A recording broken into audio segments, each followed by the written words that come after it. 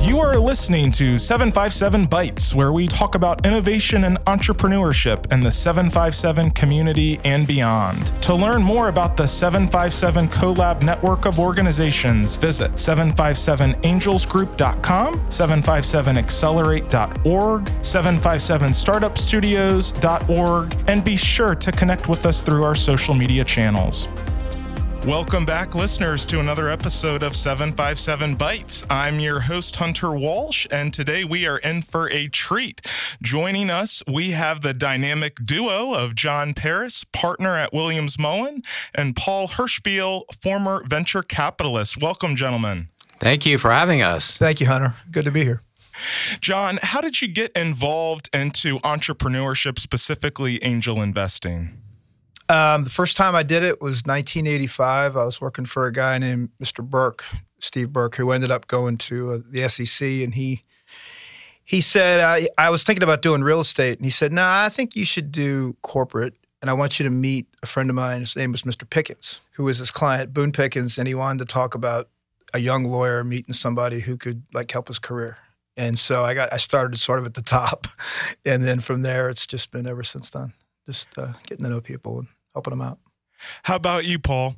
Oh, goodness. I started with forming a venture capital firm in New York City back in 1983 with four other partners. I think we were the second venture firm in New York. And from then, I've just been in venture capital or private equity investing.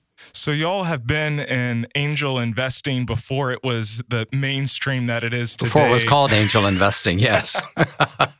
What did y'all refer to it way back when? Risky. It changed a little bit. What happened for me was up until .com, I didn't really see it. .com, you started seeing it because people started co-investing. And, before they went to go see Hirschbiel, they were saying we're worth $100 million. And people would say, sure, why not? And they'd start putting money in. That's when it really started for me as an everyday kind of thing. Interesting. That flash forward to right around 2014 that y'all, while wearing many hats and deeply involved in civic, community, business ventures, decided and were the two leads in starting 757 Angels. Can you walk us through from 2014 to ultimately hiring the inaugural executive director in the early years of the Angels? The inaugural and continually wonderful director of 757 Angels. This really goes back to the Hampton Roads Community Foundation. The foundation historically had done large grants to charities, lots of bricks and mortar grants, but they did something really unique for a foundation. They said, we need to look at the community and see what is necessary. And the one thing that we came up with as a board, I was on the board of the Hampton Roads Community Foundation for many, many years, was we needed to focus on the regional economy. We were way too dependent on the military, tourism, and the ports, and we needed to diversify that economy. And so we as a board came up with a strategy of let's form some task forces and see where we go with this. There were four task forces formed. One was workforce development. One was industry clusters, i.e. looking at not those three major industries, but other clusters where we might have either the academic or some businesses growing in it so that we could support those clusters to grow and diversify. Leadership, how do we make sure we have the right leaders to run a diversified economy, and entrepreneurship. And because of my background, I kind of raised my hand and said, okay, I'll take that one on. So we put together, John was on it, it was a group of 17 individuals. We had venture capitalists, we had entrepreneurs, we had civic leaders, we had business leaders, and we had service providers like John. And the idea was, when I was putting this group together, I wanted a group that had gravitas, that when we came out with our recommendations, that it was going to have the right people behind it, so hopefully would move forward. So we started, I think, in February of 2014. We met until September of 2014, monthly and then bi-monthly meetings. But we set some goals at the beginning for what we wanted to come out. One, we wanted to come out with some shovel-ready projects, and I'll get to that, and John can take over at that point. Two, we wanted to come up with ideas that did build the regional economy. So that meant focusing on businesses, and we were industry agnostic, but focusing on growth businesses that would add to the economy. Hence, Main Street businesses probably don't. A restaurant that's not a chain or a hair salon that's not a chain. Those were not what we wanted. Businesses that derive the majority of their revenues from outside of the region. Hence, we were able to grow the regional economy. A couple of other things we also knew, and John was great in understanding this part of it. There was an ecosystem here, the entrepreneurial ecosystem, but it was not very well developed, and there were a lot of issues with it. There were some wonderful successes, take Dollar Tree, wonderful successes, but there were some huge failures, well-publicized failures. And something that I notice in this environment, John particularly, brought this up, is the one thing where you've got a entrepreneurial ecosystem that's successful is people have to know that failure is an option. You expect to fail. Entrepreneurs should fail in one or two businesses before they're successful. Here, failure in one business was looked upon, particularly when the press got a hold of it, as really negative. So we need to change the culture of that. So there were a lot of goals we had going into it. Now, coming out of it, at the end of it, we came up with 3 shovel-ready projects, 2 of which are in operation at this point in time, and 1 never really pulled together. The one that didn't pull together was called E64 project. I think that was up and down Interstate 64. The idea was to bring together in some sort of format all the incubators and accelerators. There weren't many, I don't think there were any accelerators at that point, but there were 6 or 7 kind of incubators around, but they weren't very well connected, and that was one idea. The second was 757 Connected. That did grow. That is what Startwheel is. It was 757 Connected to connect the entire community around a website and a podcast as well, and weekly newsletters. It's done very, very well. And the third one was 757 Angels. And so with that, I kind of turn it over to John, because John was very much a part of getting that off the ground. I will say, before I turn it over to John, the best hire I ever did in my life was Monique Adams. I was at her oldest daughter's graduation party, and I was sitting with Monique, and I knew Monique. I've known Monique for years and years. I knew her husband since he was born, effectively. And I knew that she had a good background in finance. And I knew she had one daughter going off to college, another one soon. And I said, Monique, you ready to get back involved in something? And so I started talking to her about this, and it grew into what it is today. And with that, I'll turn it over to John. I knew Monique really well as well, although I didn't know her as well as Paul. We had come up with an idea of how we might want to work this thing, which is a little different, which I'll get to in a minute. But I do want to start with Monique, because everything starts with Monique.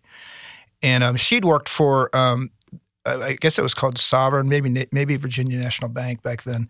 And she was an investment banker. I mean, she knew what she was doing. She could do spreadsheets. She had done all the hard work associated with being a great banker.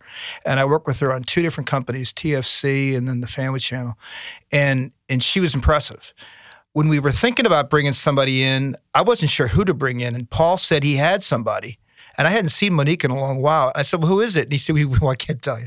And I go, well, that sucks. And so eventually he did. And I was like, wow. And she's never stopped wowing us ever since the first day. Agreed. Since the first day. So what was this? I mean, Paul hit on the economy. There was definitely an early stage economy in town. It was hurt by a couple investments in particular in .com era, and a lot of people got burned, and it was tough to bring people in. There were still some deep-pocketed folks that liked things, and it was important that you knew somebody like Paul or somebody who knew these people if you wanted to raise money. When this thing started, the idea was that it would no longer have to rely upon those folks. But to make it work, we wanted those folks to be attracted to it, because we knew that angel groups were judged by the amount of money they invest in companies. So we started off very intentional to make our group one that would be attractive to the highest of net worths and those that are just barely accredited investors. What we did there was I knew, I'd been very frustrated dealing with angel groups around the state. I won't name any of them, but you never knew when they would get to you, and you never got any money from them. I mean, it was sort of like a waste of time, and it was very frustrating. So I finally went to one of the people that ran one of these, and I asked them, because it was a town that I knew well, and I said, so where are those rich people that live out in the hills? Are they members? She said, oh, no, they're not members. And I said, well, have you tried to get them to be members? She says, yeah, I've tried. And I said, well, how come they don't join? And she says, well, they always complain about the 20% carried interest. They say that people will come see them anyway. So why be a part of an angel group and pay 20% to somebody when I'm going to get their attention anyway? So Paul and I were saying, okay, so we got to do something different. How can we pay for this? And that led to our fee structure. That was sort of the key at the beginning. We were able to get and attract. A couple of them came sort of kicking and screaming, but they became part of it, and their investments have had a big part of the reason why you see, if you measure success by money invested, they've been very important to that. Was there a reason in the early days that you chose to structure the Angels as an angel group as opposed to a fund? That's the carried interest. It could have been. In fact, I will say this, right before Paul, you remember this, there was an effort by a couple people, excellent, very qualified people, to do a fund. And we held off, if you recall, on starting the network because we didn't want to step on their toes. And they were trying really hard to raise like $7-8 million. And one of the high net worth people that I'm close to had committed a certain amount of money to that fund to help the economy. But it was dependent upon them getting to a certain level. And they were unable to get there. And I think it was because it was a new thing. It was something people weren't so sure how that would work. So we waited. And then when those guys decided to go do something else, and both of them are pillars of the community still, we kicked in with the Angel Network to do it as a fee-based network instead of a carry-based. Yeah, one thing I want to go back to make sure that people understand, the rationale behind Angels, and John was very aware of this, is in our community, there's lots of friends and family money. When a company gets big enough, it can attract money from outside sources. But it was that gap that we didn't have anything filling it, whether it was a fund or angel network or whatever. There was nothing filling that gap. So you'd have these companies, and unless the friends and families had a lot of money to push it to that point where they're Series A, Series B, where they've got good revenues and they can attract a venture capitalist or PE firm from outside, they would fall on their face. So that was that gap that we were trying to fill, which the Angel Network made sense for us to fill right in there because we knew, as John knew, a lot of members of the community that liked that gap right in there. How challenging was it in the early days to recruit members that perhaps maybe weren't familiar with angel investing and what to look for in companies? How did you recruit folks to be a part of the Angel Network? Well, I'll tell you, it's interesting because some of it was easy. Accounting firms, law firms, they were going to do it because, you have to be part of it. But the real membership fundraising part was Hirschbiel because everybody trusted him. And we had a guy who had an experience level, who was above reproach, who was completely respected. And when he would talk to people that weren't really sure what was going on, trusted Paul. And that probably led to, he won't tell you this, but probably 80% of our members, I'd have to guess, came in from Paul. And I took the easy ones, the accounting firms and the law firms. He took the tough ones. And those people that Paul brought in are still the strength of the network.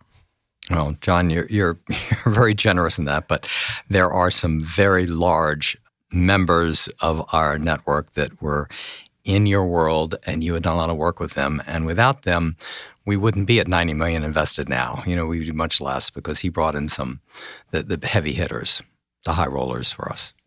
Some people who've done an incredible job for our economy for a very long time. Yep, exactly. This has been part 1 of Hunter's conversation with John and Paul. So make sure to come back for the next part of the talk here on 757 Bytes. 757 CoLab is a collaborative vehicle focused on growing an interconnected, inclusive, and impactful entrepreneurial ecosystem. 757 CoLab manages and coordinates the activities of 3 resources: 757 Angels, 757 Accelerate, and 757 Startup Studios.